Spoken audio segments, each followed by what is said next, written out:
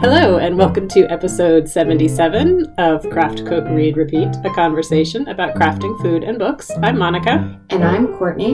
Today is Thursday, October 28th, 2021. A big thank you to all of our listeners, both old and new.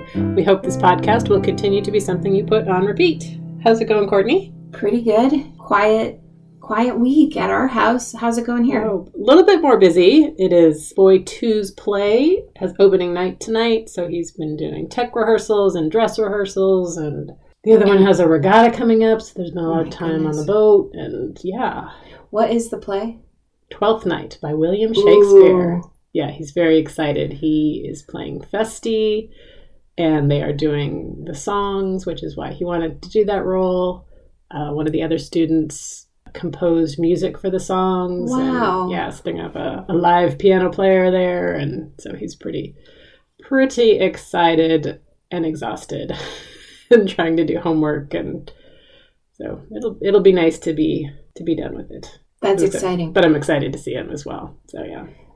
Our week was the not really a break week, but the slow week before wrestling season starts. And so Monday kicks off their season, and they're really hyped about it. Interesting. Yeah, I guess soccer season will start soon, but I haven't heard anything. So hopefully he'll get a little bit of a break before that all begins. But I don't know. He hasn't told me. So it's soccer in my brain as a New Englander is a fall season, but here in San Francisco, where you can go outside every single day. Yes. It is a winter for the high schools. High school athletes. Although some of them are still fall. Yeah, the club sports play all fall. Right. Oh, but some of the high schools still do fall as well. Not all of them. Oh, really? And the middle schools do, yeah. Okay. It's all over the place. Anyhow. So, but yeah, and it's almost November, which I'm not sure how that happened. It's very, very confusing.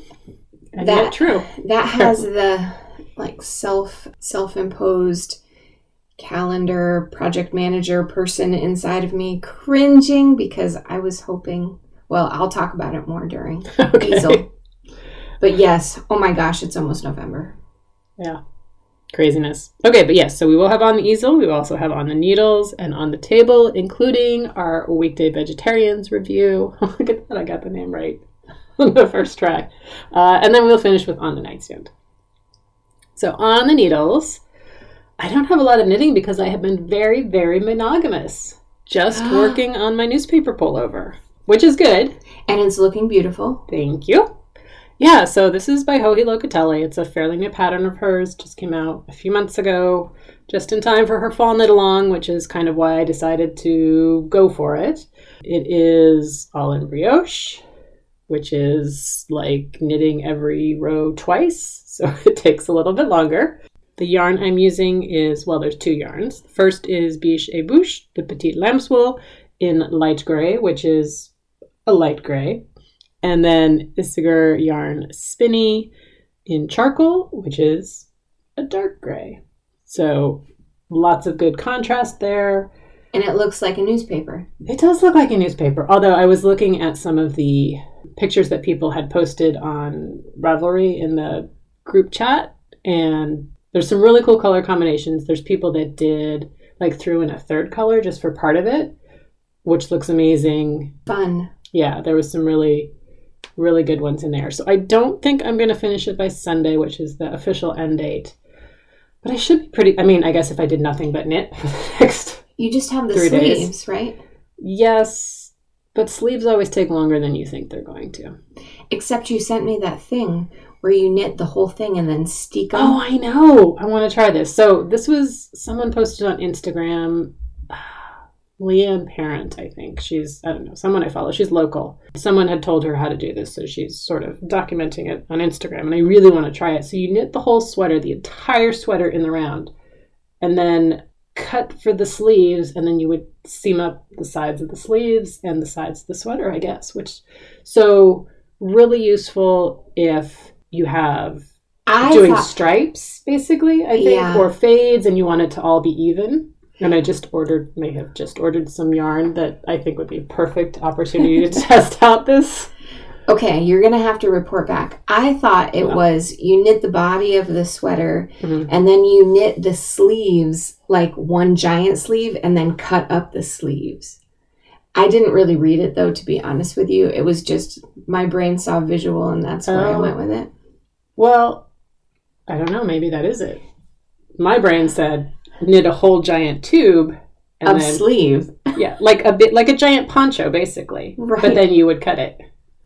Okay. Does that make more sense or less sense? No. I don't know. We'll find out. Because I have it clicked in now. But report back. Yeah, well, it'll take a while. I have to finish this one first. So I am done with the body. I'm working on the bottom ribbing. I think I'm on the final row of the ribbing. I have maybe half a round to go. And then I noticed that it calls for a tubular bind off, which I screwed up the last time I did it, so I'm a little bit nervous about trying it again. But then I also feel like I should try it again because I have used it before and it worked beautifully. So why shouldn't it work this time? And it is such a nice finish. So we will see. I'll report back on that. And then I have to do the sleeves.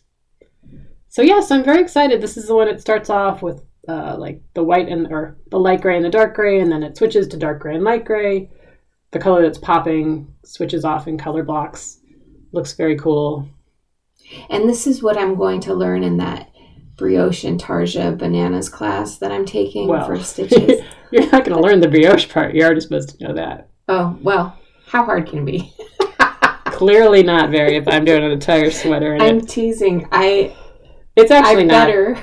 It's not actually I better YouTube it. Well, yes. No, it's not hard. It's just fiddly. Okay. And I think you have to pay a little more attention. And if you screw up, it's a little more difficult to fix. Yeah, great. But not difficult at all. Washcloths, people. Not difficult at all. So that is all that I have been working on. And we went to a couple of concerts over the weekend and last night, and I had no knitting to bring with me because I have nothing that is autopilot knitting. So that was very frustrating. So I'm trying to figure that out. Because I feel like I have so many projects that I'm not working on because I am doing this sweater. So I don't want to start another project. So I don't know what to do. But then I'm also sitting there at a concert with nothing going on in my hands, and that's a little upsetting as well. Not to press the calendar at you, but like it is almost November. Are you doing any Christmas knitting? Maybe. Okay. I was thinking that I have a couple of baby hats that I need to do, and that would just be round and round. So I should wind that yarn and get those going.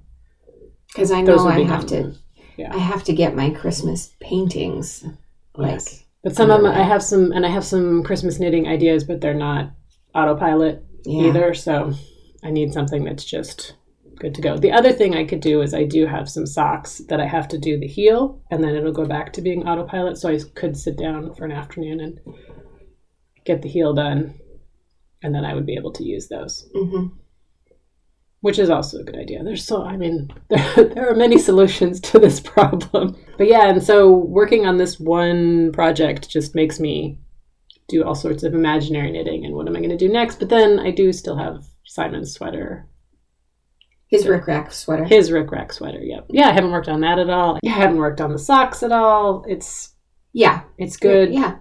It's good, but, I want to be knitting all of the things. That's what's going on. Hopefully next time there will be more interesting content other than I knit another 2 miles of black and white stockinette. That is all that is on the needles. What is on the easel? Oh my gosh, so much. Oh, thank goodness.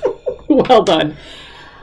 I had a self-imposed deadline to finish the calendar for 2022. Can you believe it? Whoa. By November 1st. Oh, goodness. You just started. No.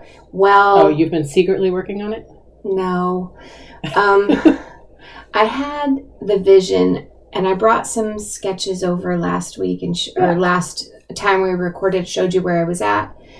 And then when I sat down and made all of the calendar blocks, and my calendar does have little squares to write things in because that's how I like to use a calendar, at least birthdays and anniversaries and that kind of thing. I sat down and updated the calendar for 2022. This is totally custom. There's probably 100 faster ways to do it, but this is the way that I like to do it and then double check everything. And I put in all of the federal holidays, all of the major high holidays for the major 4 religions, and then all of the little quirky holidays like the National Bacon Day and National Sushi Day. Very important. Very important. They're mostly food related. I noticed this year. Except for Handwriting Day and Ampersand Day. And the other ones that are completely not Courtney generated, but beloved by me and me alone in a very small population. Did you put Fat Bear Week on there? I didn't, but I could because I haven't printed this or sent it to the printers yet. So I did the calendar blocks, and then I took and scanned in. I had like maybe 5 or 6 pieces of art that were what I thought were ready to go. And I placed them in the calendar, and I wasn't in love with it. Like the one piece I had painted earlier in the spring, and it just didn't feel like it fit with the rest of what I had painted. And then it's a 7x7 square calendar, or 7x7 in the artwork portion. And I just felt like I wasn't using the space properly. And so essentially, since Monday, I have gone back and recreated 3 of the paintings for the main art. And I think I'm going to do all the rest too. So I have a lot of work to do. So you're redoing the whole thing? I wouldn't say it like that because the concept is... But it wouldn't be wrong to say it like that? The concept is still there. I feel like I did a really finished rough draft. Oh, okay. And now I am doing final artwork, and I am so much happier. Oh, good. And this is a case of, I work alone. So all I really have is my own eye, and I have to paint to please my own eye. And so this is maybe people won't even notice, but I feel the difference, and that's important to me. And I feel like because I didn't make a ton of work at the beginning of the year, that it's really important for me to like show up and do my absolute best to be proud of this accomplishment. So yeah, I'm repainting a lot. That's fun though. You're inspired, so I am. That's the way to go. I had what I thought was the cover. This is really simple. I wish I had brought them over with me.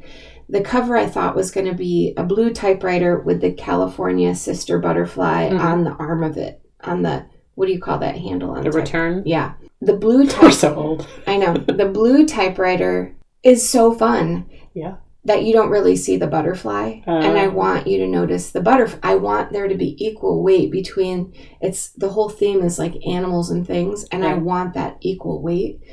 And so I repainted it last night with a black typewriter. And the black typewriter is so sexy. It's like just so cool. It came out so good. And then the butterfly is really noticeable because it's a black field.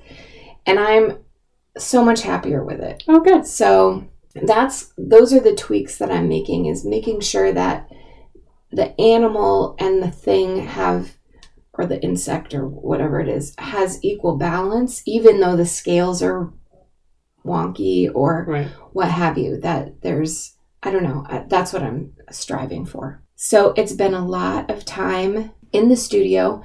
I had been listening when I was painting the other pieces, and they were fine. I mean, they're fine pieces of art. They're good. They just don't fit how I want them to work with the calendar. But I was listening to Middlemarch, which I feel like I gave very short shrift to, but it is like 850 pages long. So anyway, I had been listening to Middlemarch for a lot of that work. Now I'm totally either energetic music or silence. I just feel like this complete shift, and I really have to focus on what I'm doing. Yeah, it is interesting. I also painted a landscape for my brother who had a milestone birthday, and I haven't heard from him. I know it's there. Maybe it wasn't anywhere near accurate. We'll see. But I had really He's probably just so overwhelmed with gratitude that he can't think of appropriate words to thank you. Yeah. People, if somebody sends you art, just lie. Tell me you love it. It's amazing. So that one I had painted 3 times. I had painted it once in my sketchbook and loved the sketch and half thought about cutting the page on my sketchbook and sending him that one. Then I painted a second one. It's high on a hill, and in between the trees you can see a little bit of the lake and the land across from the lake.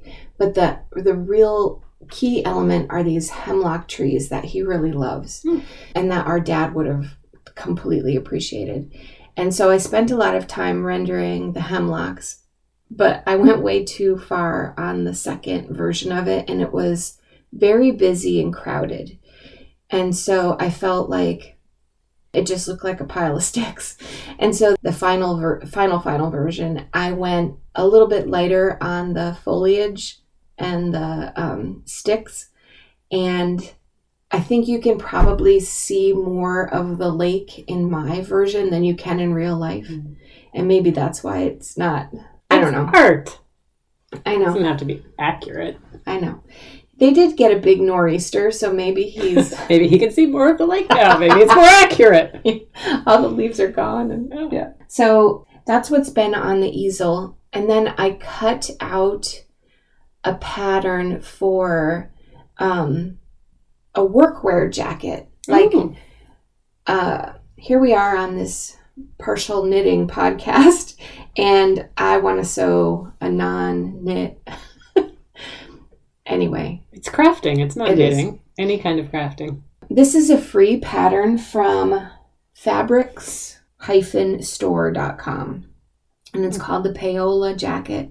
And it's based on a jacket that I saw from Toast. You know that clothing line? It's not based on their line, but I had been wanting one like it. And I think if I round the, what do you call this?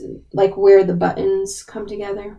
Like the two fronts. Okay. And then sort of change the pocket direction. It'll be pretty similar to the Toast one because I love the look of that. But it has a nice high buttoned, and then like a placket, notched collar, long sleeve.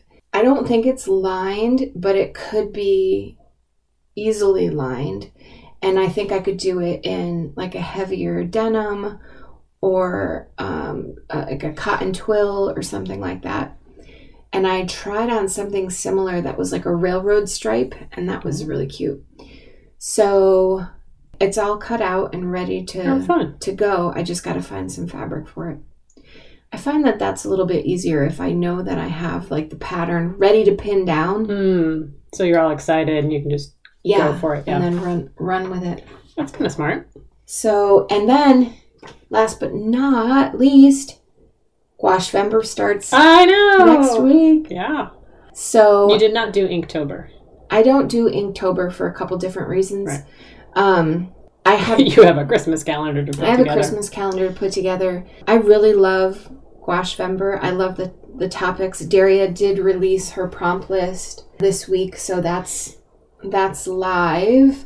It's similar to years past, but there are some new fresh nuggets on there, and that's also why I'm trying to get my calendar out to the printer because I love the work that comes out of Gouachevember. It's always really rewarding. So that's what's on the easel. Excellent. All right, on the table. Yeah, as I said, it's been kind of a crazy week, so I have not done too much cooking of note. I did make the autumn pilau from East. Great. I was reminded that I needed to do that when I was, we were doing our year in review last time. This one features squash and kale, which, that's pretty darn autumnal. So that was good. It was interesting. It doesn't specify what kind of squash. It just says squash. And in the picture, it looks like an acorn squash. And I think that was what I ended up using. But, it is kind of the thing where you could do whatever you want with it. And then there were a bunch of spices in it that were sort of traditional. So cumin, garam masala, turmeric, some chilies. I think I used just dried chili flakes instead because I forgot to buy any kind of chilies because that's how my week was going. And cilantro, I forgot all of the cilantro. Not quite sure what happened there. But the really interesting part of it was smoked garlic, which I've never heard of and didn't know where to get. But she said if you didn't have it, you could use regular garlic and then sub smoked salt, which I do have for the regular salt. Yeah. So that was really cool. And I'm not sure I used enough of it. I didn't get a ton of smokiness going, but I'm still really intrigued by that idea. So if I redo this one or, really anything else, not anything else, but it's kind of a really intriguing idea. So I bought that. I think I talked about it. That smoked soy sauce that I was obsessing about at the beginning of the year. It's like the Rolls Royce of soy sauces. And I half bought it for the packaging. It's a little bit too strong, but I am learning how to use like a half a teaspoon of that and then a teaspoon of, balancing it. Balance it out. That will be useful, I think, in the David Chang cookbook. Do you want to tell people about the David Chang cookbook? David Chang has a new cookbook out. Just came out Tuesday. It's more of like a... It's a... philosophy of cooking. Yes. He is the Momofuku guy, and he co-wrote it with Priya Krishna, who is a New York Times food writer, I think. And she wrote Indianish, which... Oh, great. I haven't tried yet, but I'm interested in that one as well. So anyway, it's all his home cooking. So there are no actual recipes. This is what you should do, but you figure out the amounts. And it's a lot of cook a big batch of meat on Sunday and then use it through the week, or, use it partially that night and then use leftovers. Super fast things, really learning what tastes good to you. And he's like, that, like, recipes don't make sense to a certain extent because everybody's tastes are different. So the recipe is going to tell you what tastes good to that chef. Right. He's like, if you're cooking at home, it should be what tastes good to you and your family and make it work. So that is going to be our next book, I think, but probably not. We haven't discussed when, but probably not until the new year, because it's beefy. It's beefy, and there is a lot of beef in it as well, so it's going to be... Which is great for me, because yes. I live with a bunch of omnivores. Yes. None of this delicata squash business. Just kidding. Sorry, delicata. It's beautiful delicata. It is, but it is like... And it's also a really beautiful book. I was going to do a delicata rant, but anyway, back to your kitchen. So, I don't even know what the point of that was, but that's our next book. That's our next book. But again, not till next year, because it's going to take some time to work through that one, I think. And then the only other thing that I was kind of excited about was that I got a note from Rancho Gordo saying, don't worry, you are still on the wait list. Now, it's been over a year that I've been on the wait list, so I was sort of glad to see that I was actually on the wait list, because I was pretty sure that I had signed up, but I couldn't find, and I thought I remembered getting an email saying, yes, you're on the wait list, and I couldn't find it anywhere in my email, so I thought maybe I didn't sign up, and I just thought I did. So I am actually on the wait list. They are working to get me off it, which I thought was kind of nice. I just went over to Church Street Produce and bought a bunch of stuff. I can also, just order, continue ordering from them. But the club, you get special one-of-a-kind beans, which, again, you probably also don't really care about. I don't. Yeah. Are you sure? Do you want to think about your answer? No. I feel like I won the lottery over at the produce store. Yeah, no, that's very exciting. I've never seen any of those at Molly Stone's. Yeah. So I do need to get over there. I know, it's so far. It's so far. It's like 10 whole minutes. I never go over there anymore. I know. I should grab you a little selection. I could just go over there. Or we could do a food field trip one day around town where we go and we buy some beans from Rancho Gordo and then we go spend an obscene amount of money at Buy Rite.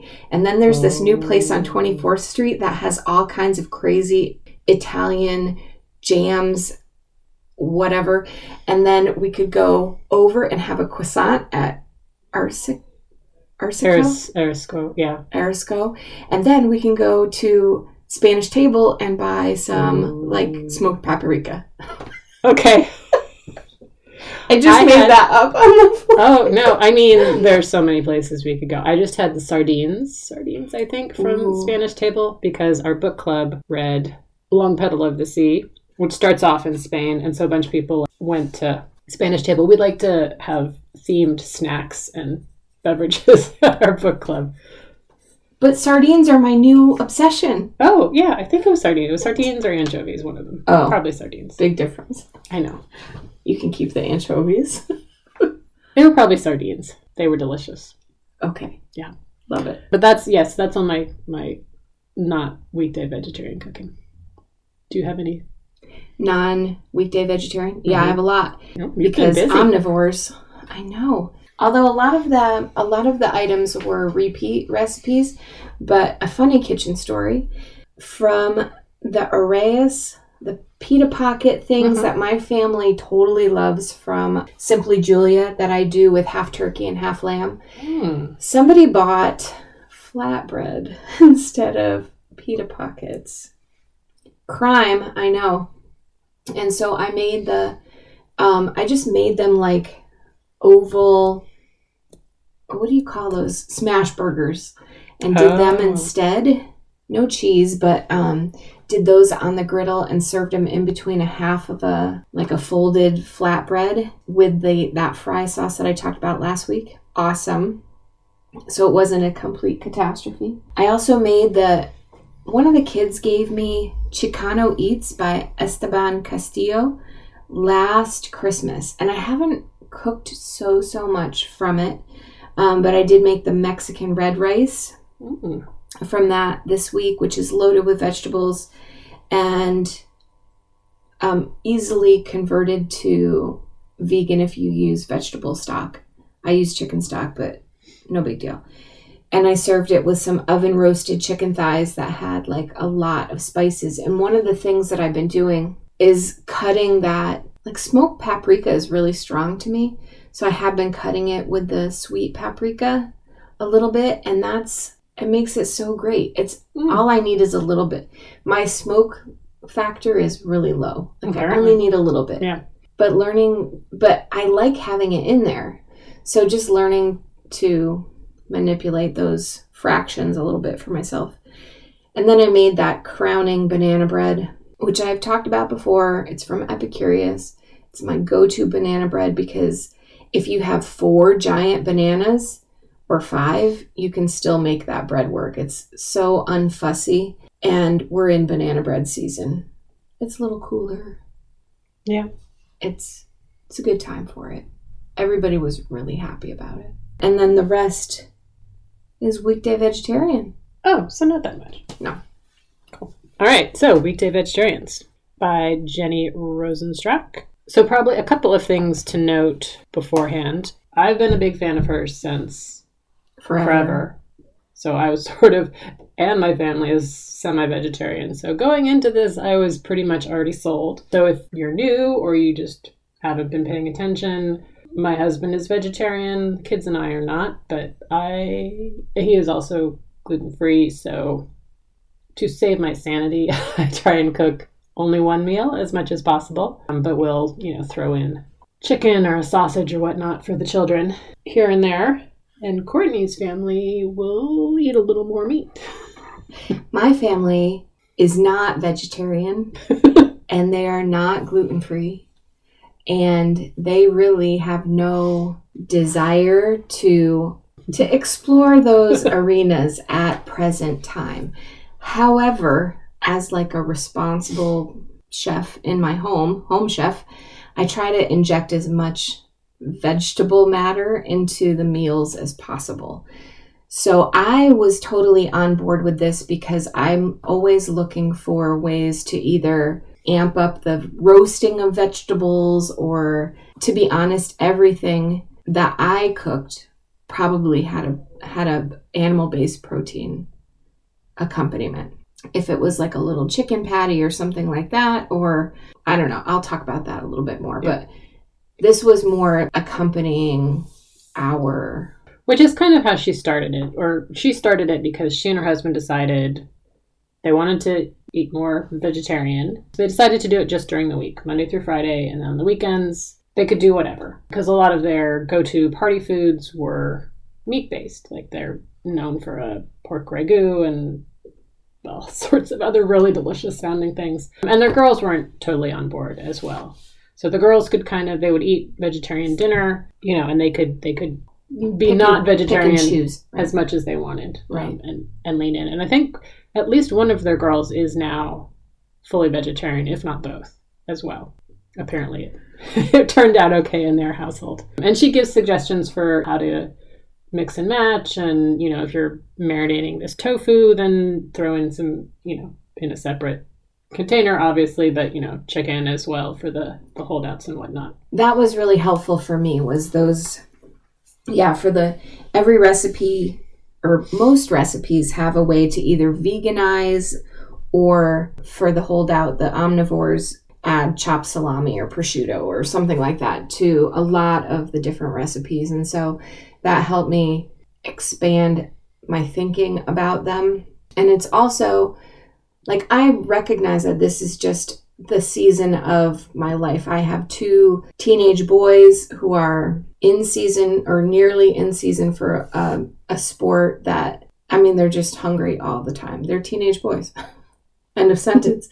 So I know that this cookbook might be more of a tool when the boys are off at college and it's just my husband and me cooking, a couple times a week. And I love the component action here. Having dressings at the ready, having toasted chickpeas at the ready, or the, oven roasted tofu that I can add to salads, or because that's how I cook anyway. Yeah. I think the arrangement of it is really different from most other cookbooks, I feel like. So this is, and I guess it's just because it's vegetarian, right? So you don't have your beef section and a pork section and a fish section and then, a vegetable section. It's all vegetable stuff. So it's based on like the kind of meal it is. So there's a pasta section, there's salads and bowls, there's tacos and enchilada section, sandwiches, skillet mains, which I really like. That is something that I find really difficult, is doing like a one pot meal. And then she has small plates night, which is little things, which is something I had come up with on my own earlier this year. I felt so vindicated when I got this. I was like, yes, this is what I've been doing. Hooray, I'm getting it right. So that was very exciting, which is where instead of having, because you don't have meat, you don't have an anchor, a big centerpiece and then little things around the side. Like everything is equal. So you just do a bunch of little plates. I loved, you said anchor, and that made me think about her concept of a hook. Yeah. In the intro of the book, when she's talking about how to make this shift, and when she was trying recipes, she realized it was important to have something really delicious on hand to elevate. If you're making like a veggie bowl, or a veggie taco, to have like a really kick-in dressing to go on it, or something crunchy that you can add on top, something that everybody's going to be excited about, which is how I feel about like the fry sauce. Yeah. Like those little accompaniments go a long way. Yeah, and so she has a whole section of dressings and sauces that there's some really good ones in there. She has a couple of bread recipes, which actually I can report back on. Protein hits, so like crispy chickpeas that were really good. Yeah, and it's all very mix and match. So even where I wasn't fully into an entire recipe, I definitely found myself thinking, oh wait, there was that dressing that I could pull out and dress up whatever I've already planned for tonight. And then at the very end, she has a section of chart with, okay, so you've got crispy chickpeas. What can you? Yeah, and then it's like 4 or 5 different things from each pulls a recipe from each of the different sections. Which for the bean department was so helpful for me, because I was like, now what do I do with all these beans, for crying out loud? David Chang has a bean section too. Anyway, back to this one. Yeah. So why don't you tell us about what you made? Because you made like 11,000 things more than I did. I did make 11,000 things. So I highlighted some. I mean, I really did. The pasta section did not. Yeah, the pasta section did not happen too much. I feel like pasta. I mean, it's pasta, right? Like, yeah, I can do pasta. I really liked the eggplant and tofu with the sweet hot chili glaze. A lot of it because of the chili glaze. which I dialed way back on the pepper in there because she said it's really hot. And I was like, yeah, my family is not hot. And so I think it called for 3 tablespoons of chili powder, and I only used 1, and that was perfection. Just had a little bit of heat. My kids are not super into the texture of eggplant, so we're still working on that, but they did like the sauce. And that you roast the eggplant and the tofu and then combine it with the sauce, and you could use, and she gives you other options. Like, you don't want to use this, then use the teriyaki sauce, which the teriyaki sauce was also really good. I used that a different night. So that one was really good. I am in love with her za'atar flatbread recipe, which is where you take pizza dough and turn it into flatbread. Because I can buy a pretty decent gluten-free pizza dough and turn it into bread. And then I can buy regular pizza dough, obviously. So we finally kind of get to have bread back on the household menu. And that one's delicious. You brush it with, spread it out. I'm still working on getting my pizza dough flat enough. It's still pretty puffy, which is not bad. It just takes longer to bake. Is that because of the That's the glutinous. No, that's the glutinous one. The gluten-free one I can... If you let it rest, like flatten it out and then let it rest for 8 minutes and like finger walk over it, like massage over it with your fingers and deflate it a little bit, then you can do it again and get it like really flat. That is good to know. Although if you go too far, then it's hard to transfer it to a pan. I just kind of do it on the pan. Or I guess I have it on parchment paper. A little cornmeal underneath will help too. The non-sticking. Anyhow. So that has been good. Oh, so you brush it with olive oil and garlic powder and then put a ton of za'atar seasoning on it. Yum. So delicious. I've been doing that, not constantly, but at least once a week since I got that. And I do still kind of want to try the yogurt flatbread recipe, which involves actual flour, just to see how that will work out. And did not get around to that because the pizza dough one is so easy. Yeah. And there were a couple recipes like the mushroom and kale tacos that have been on her website. So I've had those before. Those are fantastic. The crispy chickpeas turned out really well. Did you make the greenest pasta? I haven't. Oh, it really reminded me of the Simply Julia one. So that was kind of wanted to try it. And I'm not sure which one I liked better. I cheated and used just a store-bought pesto instead of the kale pesto that she has a recipe for. So I imagine that would be even better. But, it was still delicious and green. And we'll have to do a closer taste test, I think. I guess probably next summer when there's more of the fresh greenery. But that was a good reminder to do that as well. What else? The crunchy cheesy bean bake was really good. That is on my list. Yeah, that was a good one. It makes me think of pizza beans from Smitten Kitchen. Yeah. I will say there were a lot of these where I was like, oh, this reminds me of that. I will also say that most of them, she is serious about the weekday. They are really fast. So even if you look at it and go like, oh, that's going to be way too complicated, it is generally not. And I would say most of them within half an hour, start to finish. Unless it's like you have to actually cook the beans, then obviously it's going to take longer, but it's more hands-off time. Right. And that's what I love about... I was trying to pair the protein from the Tuesday Nights by Christopher Kimball with some of the veg from here, and I just felt like it was still a little bit more involved because I'm cooking a protein or an animal-based protein alongside of it. But I like that people are paying attention to how much time we're in the kitchen because, I have animals to paint.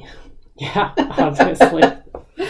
The cauliflower cutlets with romesco sauce were quite good. I was surprised by that. I felt like I needed to try that one because that is such a vegetarian meal. That's similar to the brined one that I do at Christmas time and love. The whole family loves. Oh, cool. And then the broiled chickpea salad, Caesar salad, was really good. And I need to make that one again too, which is you take halves of romaine lettuce and broil it and add chickpeas and Caesar salad dressing and there's some other things in there. Salad dressing recipe. I used that. Yeah. So those were some of my highlights. I mean, I can... Yeah. Anything you've made, I may have made it as well because I went through, especially the small plates veg. Good. I went through that, but yeah. Well, I made... and everyone loved the chickpea mac and cheese. Oh, okay, sure. And this was a huge win for our household because they don't like homemade mac and cheese. So this broke the sound barrier, if you will, in terms of like getting them to try a different version of mac and cheese. Yeah. And I did do that chopped tomato accompaniment, which I thought was great because it just really cut the... Yeah, I love that idea. I haven't tried it, but... So that was the crowning winner. And in fact, they've asked for it several times since then. Nice. They also loved Andy's spicy diced potatoes. Huge flavor punch. Did you do the whole... Because those are the ones you cook on the stovetop, right? Mm-hmm. You did the whole thing? Yeah. Okay, cool. No, I used the spice mixture on that, but I roasted them because I forget what was going on. I did not feel like standing over my stove doing potatoes, but they sounded delicious. Yeah, I don't know that there would be I slightly charred them accidentally, so it probably would have been better to put them in the oven. I forget what I served them with. I didn't jot it down. They were so flavorful. Yeah. And in fact, the next day, I felt like it was too much seasoning for the potato.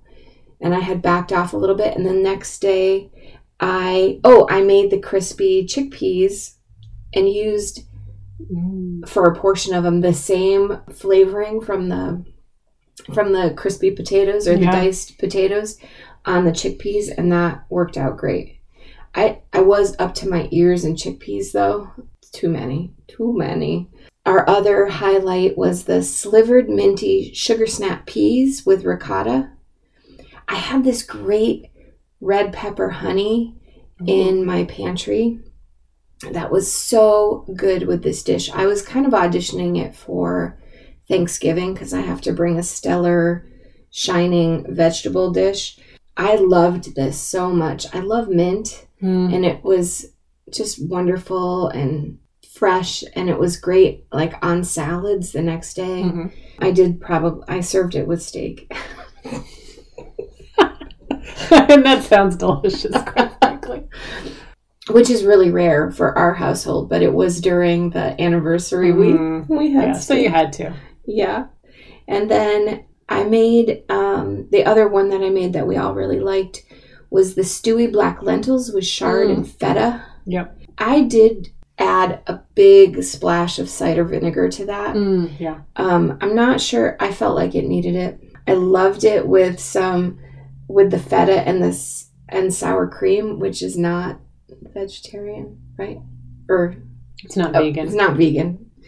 But I noted when I wrote it down, like pancetta would be really good. I was going to say sausage would probably be really good in there. Yeah. And my kids would have probably gobbled up. They were kind of reluctant about it. But I love black lentils, so I'm kind of sold. I did also make the crispy smoky tofu sandwiches because I felt like I had to. And they were quite good. I did make chicken for my boys, which was fun because then we had leftovers for the next day for lunch, which was really good. I want these. Yeah, they're good. You marinate the tofu in a delicious smoky marinade and then bread them and fry them and serve them with dilled coleslaw. And it was pretty delicious. My bread was too big, though, so all I tasted was bread for the most part, which was a little frustrating. My husband had, I think I just did regular gluten-free bread, so the slices were smaller, so I think the balance was better. So that would be the only thing to be aware of. Did you make these crispy cabbage pancakes? I did, because I have made them before. I wanted to see how hers was, and also I really love it. So those are the onomiyaki, just like the Japanese cabbage pancakes. Yes. Which you can also throw shrimp in. Equally delicious. I did not. They are really good. That's next up for me from here. Her portions are not huge for the most part, and that has always been an issue with her. She jokes about it, I think, in one of her first books. For a lot of them, they need to be, or like the one dish things, you need to be aware of that. Like if you're doing the small plates, obviously they're already small, so you just, I triple everything these days. Because then if somebody's hungry, there's a little bit in the fridge. Yeah. I also want to make the roasted beets with herby yogurt and pistachios. I love beets, but I'm a holdout in my house. Like, I'm the only one? Oh, well, you can make them for lunch and I'll come over. Okay. Because no one in my house will eat beets either. What is it? They're so good. They taste like dirt. What's wrong with that? I was going to say candy, but okay. I ordered pickled beets from my produce box this week I thought, darn it, I just want them. I get them from the Russian grocery store. Oh, right. And they're so good. So I don't know what I'm going to do with them, but I will have them. Yes. Okay. Oh, yes. So the lemon potatoes were really good. We made those. I make potatoes like this on the regular. Yep. But they look pretty. I liked the Caesar. Did you make the Irby Ranch dressing? That is one I did not make. Oh, and each of the dressings has suggestions, or this is what recipes I use it in. So it's very mix and match, and you're not and like a lot of times they'll just have the dressing. And it's like, oh, that sounds good, but now what do I do with it? And the answer is right there. So it's very throughout the book when you're at a recipe, there are so many components. Yeah. I really like that. Her all-purpose vinaigrette is quite similar to my everyday vinaigrette, which is great. And then hand-torn croutons. I have a kid who will make a meal out of croutons. And then I, of course, loved the pickled section because for my little salads, when it's just me and the boys, I just sometimes will just take a little of their protein and make myself a salad and then add a lot of these components like the crispy chickpeas or a pickled element. It's beans that have me flummoxed. But now that I have all of these gorgeous beans from, and I love having a double signed copy of the Weekday Vegetarians because this is true. I got my copy from Omnivore Books, and all of theirs had a signed sticker in it. And then Monica secured us, I don't know how you got these great personalized stickers from Jenny herself. So that was pretty cool. So I have a double Jenny book. Double stickers. I do want to try some more of the soups. I think it hasn't quite been soup season, although now we are there. So I need to get into that. Yeah, I mean, it was an easy sell. For me, I would recommend it. I think they're simple, easy recipes that give you a lot of ways to incorporate it into a non-vegetarian life, or you're just trying to get on board. And they're just delicious recipes. But again, I was an easy sell, so right. Sounds like it went over okay in your household. It went over great in my household. I see tons of potential for it. I think it'll be more, it'll be woven in. It's not exactly how we're eating right now, but that's okay. It's a huge resource. Yeah. I love it for me, for my salad and not salads only, but the component stuff alone is really beneficial for how I eat. Yeah. And the kids, won't live in my house forever, and then I can, it'll be a great resource for the future. It's kind of like going back to feeding toddlers where you have little different parts for everyone, and some people have this and some people have this, and everyone has some of that. So yeah, cool. So thanks, Jenny. Great book. Yeah, and thank you, Courtney's family, for indulging us and taste testing. So on the nightstand, I love seeing how my books line up. It just amuses me no end. So my first one, I don't know why. So my first one actually links back to books from last time because I had two books that were retellings, and this one is another retelling. So this is The Other Bennett Sister by Janice Hadlow, which focuses on Mary, who is the annoying middle sister in Pride and Prejudice. The first quarter of the book is the retelling of Pride and Prejudice from her viewpoint. She is still really annoying, but at least now you know why she's so annoying. And then the book jumps ahead 2 years. Mr. Bennett has passed away, and so Mary and her mother are thrown to the mercy of her married sisters and other relatives. And that's where the story really picks up and gets going. Mary ends up living with her aunt in London, or her aunt and uncle in London, and starts meeting people and really comes into her own. It is written in a very similar style to Pride and Prejudice, so that kind of old-fashioned. Delightful. It's really delightful, and it's a romance, and it all works out well. They finally make it to the Lake District, because in Pride and Prejudice, they get partway there, but then they have to go visit Mr. Darcy's house, and things happen and they go back, so they never make it to the Lake District. But so they finally do. Yeah, there's a lot of nice, you get to see the rest of the family again. She goes to visit Charlotte Lucas, who is now living at Longbourn because Mr. Collins inherited. I guess she's Charlotte Collins now, which was so weird. There's a scene and she goes in and all the furniture is still there because you inherit everything. Yeah, the art, everything. Yeah. I learned that from Downton Abbey. That was, yeah. And I guess that's in Sense and Sensibility as well. Like there were certain things that the mom had brought to the marriage, so she was able to take those, but most of it stays with the house, which if she didn't have these married daughters, she'd be out in the world with nothing. Zero. It's so weird. So crazy. Anyway, so that was really interesting. You get a ton of time with Charlotte Lucas as well, which is really cool because she's sort of a enigmatic figure in the book, I think. So this was really fun. And so I got through the first part where she was just annoying me and she started to grow and become a much more interesting person. So that was good. The Other Bennet Sister by Janice Hadlow. The next two, books 5 and 6 by Martha Wells in the Murderbot series. And these are the last two that are currently available. So Courtney can no, what are we going to do? Courtney can stop laughing. Well, she has a big book deal with her publisher, so there are at least 2 or 3 more coming. Right, but not till next year, so you'll have to wait. And I figured it all out. So book 5 is The Network Effect. And that is the novel-length one, which I think is going to tell you something about how awesome I thought it was that I didn't even notice this was the full-length book. I just blasted through it so quickly. Okay. Right? I mean, yeah. I didn't notice it was not a novella. So this one, the Murderbot, is back with some of its original crew and some new people. There's kidnapping, there's hostages, there's adventures, and all sorts of great stuff. There's some old friends who come back. It's fantastic. These are such good books. And they sound so wackadoodle. And I love it for you. It's so great.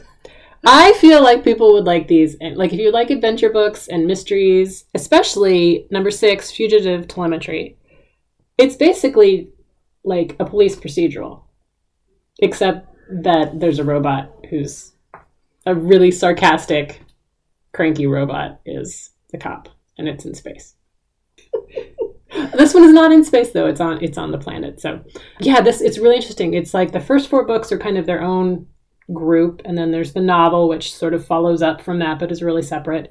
And then this one, it's as though she has just decided, okay, it's a thing now. People like it. I'm going to go with it. And now I'm just going into like detective series. It is just basically, I mean, you still have some of the same characters. Obviously, the Murderbot is still there, but it's kind of a whole separate, self-contained adventure. But you could see it being like my next Inspector Gamache. Wow. So those are really good, and I'm very sad that now I have to wait another year. It's probably just as well. So then the next 2 are new books by old authors. First is The Guide by Peter Heller. Well, not that the authors themselves are old, but they have other books out. They have a back catalog. So The Guide by Peter Heller, which is a follow-up to The River, which came out a few years ago, which I loved. Oh, yeah, we both loved it. And Peter Heller also wrote, he's written a lot of great things, but The Dog Stars is one of my favorites.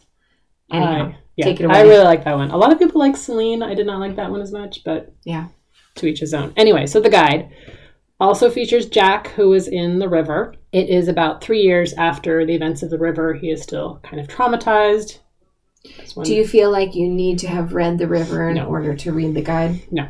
Great. He's graduated from college. He's been working with his dad on their ranch, and he's decided to take some time off, and he's going to go work as a fishing guide at this swanky resort lodge nearby in the Colorado mountains. It is taking place like in 2023.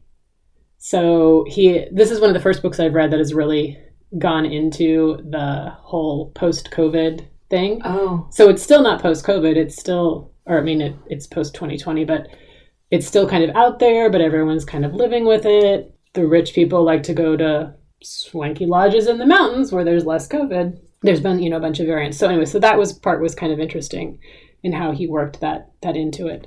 So he shows up for his first day at work, and very quickly things just seem off and all sorts of craziness ensues. many shenanigans. So I enjoyed it. It was very similar to The River. There was a lot of that great nature writing, just beautiful thoughts on fishing, and the adventure was good. It was easy to follow the action. It felt less realistic than The River, so I didn't enjoy it in that way as much. But we did read The River the summer of terrible, terrible fire season. And that, for me, made The River very realistic. Yeah.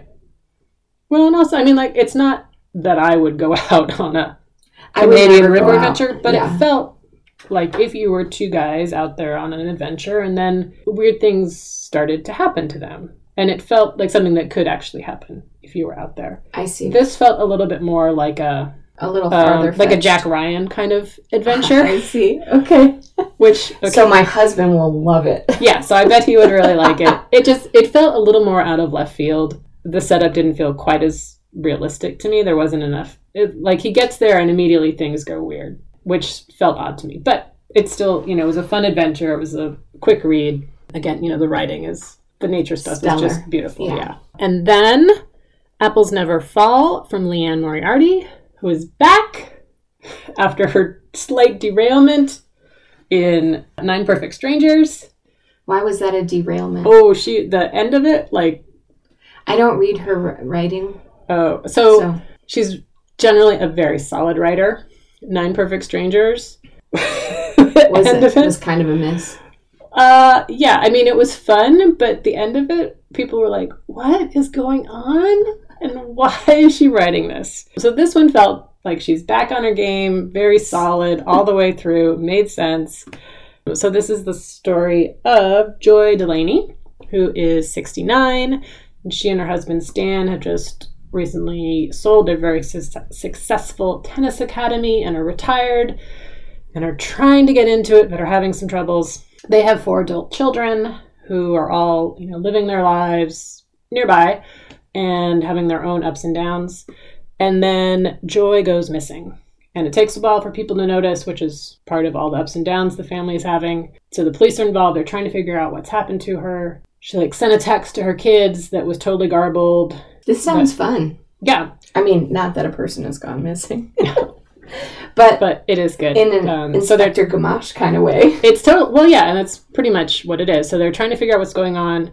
The police get involved. Some of the kids, they're clearly suspecting the husband. The kids are sort of on either side. It goes back and forth. A few months ago, Stan and Joy had taken in this girl that showed up on their doorstep, and she has since vanished, so they're trying to find her, and is it related? So it's got the back and forth timeline. Yeah, it's a solid Liane Moriarty. It's not as funny as some of her earlier ones. They had a lot more kind of sarcastic humor, but it was good. And this one also, it takes place right before COVID, and so the last little bit of the book is kind of what happens during that. So that also is very interesting. It's going to be interesting going forward to see how authors continue to deal with that. Yeah, for sure. Yep. So that one I would recommend. And then Matrix by Lauren Groff, who wrote Fates and Furies. In Florida. Oh, I haven't read that one. I think Fates and Furies is the only one of hers that I've read also. I didn't care for Fates and Furies, but I loved Florida. Oh, okay. So I loved Fates and Furies. I can't wait to hear what you think of Matrix. I liked it. It was totally different from Fates and Furies. So going into it, I was not expecting it. So it is inspired by the life and works of Marie de France, who was a 12th century French poet. They don't know a lot about her. They do have some works of hers, but they're not sure actually who she was for real. So one of the options is that she was an abbess, an abbey in England. And so that is where this book is situated. And it goes through her life and her works, and she has visions and how that affects how she is leading the abbey. It was really interesting and well written. Yeah, and features Eleanor of Aquitaine, and I'm a big fan of hers, so I enjoyed that as well. It's an interesting book. So yeah, I really liked it. It's not straightforward, I would say. So I don't know if it would be for everyone, but I really enjoyed it. I just picked it up from the library, so I'm interested to crack into it and see if it maybe you got the copy that I just returned. Holds me or not. Yeah, we'll see. Yeah. And that is it. Well, I'm really excited that I did that weird amount of reading about Dune in the summertime because it's opened up now and we can watch the movie. And I just feel like I'm still waiting for my spouse gold star for having read this book after all of the years of my husband asking me to. And now it's going to come out in a movie and it will be great.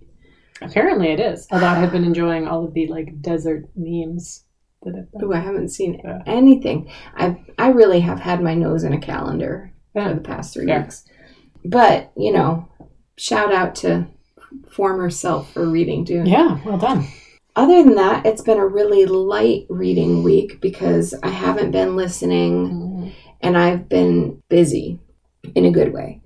I did read The Souvenir Museum, which is a collection of short stories by Elizabeth McCracken. I remembered when I was reading that book her husband wrote, Edward Carey, I think is his name, about the Madame Tussauds Wax Museum, how much I liked her. And I looked to see what she had that was new, and this one popped up. For people who are reluctant about short stories, boy. Raising hand over here. Yeah, I know. I mean, I think it's a publishing problem. I think they just don't get they don't get the momentum and the press that a novel does a lot of times. But this one deserves a shout out in a lot of ways. The stories are loosely connected. Arguably, it feels like a novel to me with just an chronologic timeline. These are stories of Jack and Sadie before their marriage, during their marriage, and later on in their marriage. Again, not chronological. And then the end story made me want to go back and reread the whole thing all over again. Like there was this unfolding that it was just so well done. And I think that the beauty of the loosely connected short story or a book that features multiple points of view, it allows you to get so up close to certain narrators and to understand their motivations and then to move into another character and see it from their perspective because there are always more than one side to a story. And I think that that's the beauty of this collection. So I found it a really satisfying read. There were a couple of unrelated side stories to it, but I think on the whole, it was delightful. A friend of mine sent me You Are Here, * For Now, by Adam J. Kurtz. I had reached out to her, my friend Kelly in Boston, when I was really struggling with the calendar conundrum a couple weeks ago. And so this nugget arrived in my mailbox. She meant it to be a total pep talk for this calendar moment that I was having. It was really about identity and self, and maybe for a different audience, I have the ability to read it for the problem that I was currently in and found it to be a great permission slip to just make the weird art that I was attempting to make. But I also think it would be great for a high school senior who is perhaps trying to figure out the rest of their life, and that maybe you don't need to figure it out all right now. It felt to me like the ultimate graduation book. And unintentionally, I think, because my understanding is it's maybe more for a kid who's struggling with identity or a kid who's struggling with gender or their sexuality, or it could be that, that soul searching, but also for a lady who can't decide if the deer should drink out of the soup tureen, Anyhow. Big questions. Kind of a hit gem. So thanks, Kelly. Nice. And then it's weird to end on a book that I didn't finish, but I'm going to do it because it's seasonally appropriate. All right. I listened to Dracula by Bram Stoker. And what a trip that book is. Yeah. Well, had you not read the first book, I had read it? never read it before. And like, why would I? Okay, this is with the full confession that I didn't finish this book. It's still in my queue, and I may turn back to it. But I have made it through book 1, which is where our narrator, I forget his name, he's a solicitor from England. He goes to Transylvania on a horse. Like it's like cartoony how he gets there, you know.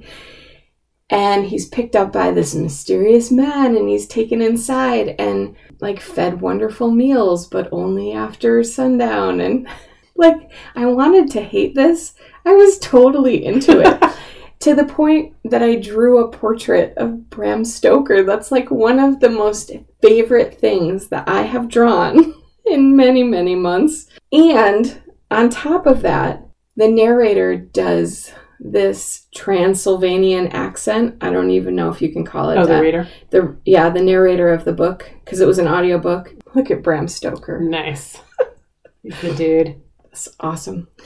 My mom's father, so maternal grandfather, would do this really cartoony Count Chocula accent like for fun, and it made me think of my grandfather so much. I loved hearing him do the Dracula voice on the audiobook because it made me think of my grandfather. And then the reason why I stopped was that it shifted to the fiancé's perspective. Mm-hmm. And it was not as satisfying, I think, because Dracula went away for the time being. He comes back. I know. I just haven't gotten there yet. But it is so delightful. And I didn't want Middlemarch to end. And I think part of me doesn't want... You're just diving into the Victorian literature. I am. And this grandfather for me too is like, he's my artist grandfather. So anything that harkens him back to me, I don't want to surrender. So I may stretch Dracula out for some time, even though it feels ridiculous right now. So you read what you want to read. I was in a performance of Dracula in high school, yes. So I am familiar with the Bram Stoker version. Oh my goodness. Yeah. What was your role? I was Mina Murray. Oh my gosh. Okay, well now I will be able to listen to book 2 with a whole fresh perspective. Oh, I'm saying Dracula comes back. I don't know that he has many more speaking parts. No, it's a good one. I can't do it the remotest bit of justice. The Transylvanian accent. I'll have to check. Craftlit might have done Dracula. So fun. So you could listen to it and get some information about the I think what surprised me, aside from all of these it is kind of completely different from the traditional version of what we think of as Dracula, unless you watch the Bram Stoker's Dracula version. The atmosphere building is pretty masterful. Yeah. But there are some times when I want to edit the language a little bit because there are some things that are really repetitive. But on the whole, I was delighted by just getting lost in this and then drawing. Like, there's a couple of castles in that. What is that region supposed to be in real life? Transylvania. Is it really? Yeah. What's it called now? Transylvania. Where is it? Czech Republic. Okay. So there are some castles on high cliffs that are supposed to have inspired... It's in Romania. Okay, thank you. Have inspired other versions of Dracula stories. And I drew a couple of those too while I was listening. And they're just foggy and mysterious and shrouded and... I don't know. It seemed really seasonally appropriate, so it'll be November by the time you all hear this, but next November is even creepier. Yeah. Like, just the winter is closing in, it's getting dark. Get thee to Transylvania, people. Yep. All right, then. Well, thank you for joining us for a review and all our other chit-chat. And until next time, make sure to do something you love every day. Thanks, everyone. Bye. Show notes can be found at craftcookreadrepeat.podbean.com. You can find us on Instagram as craftcookreadrepeat or Courtney SF, that's CORTNEYSF. On Ravelry, I'm Magdon, MAGDON. And if you have any questions or comments, email us at craftcookreadrepeat@gmail.com. Thanks for listening.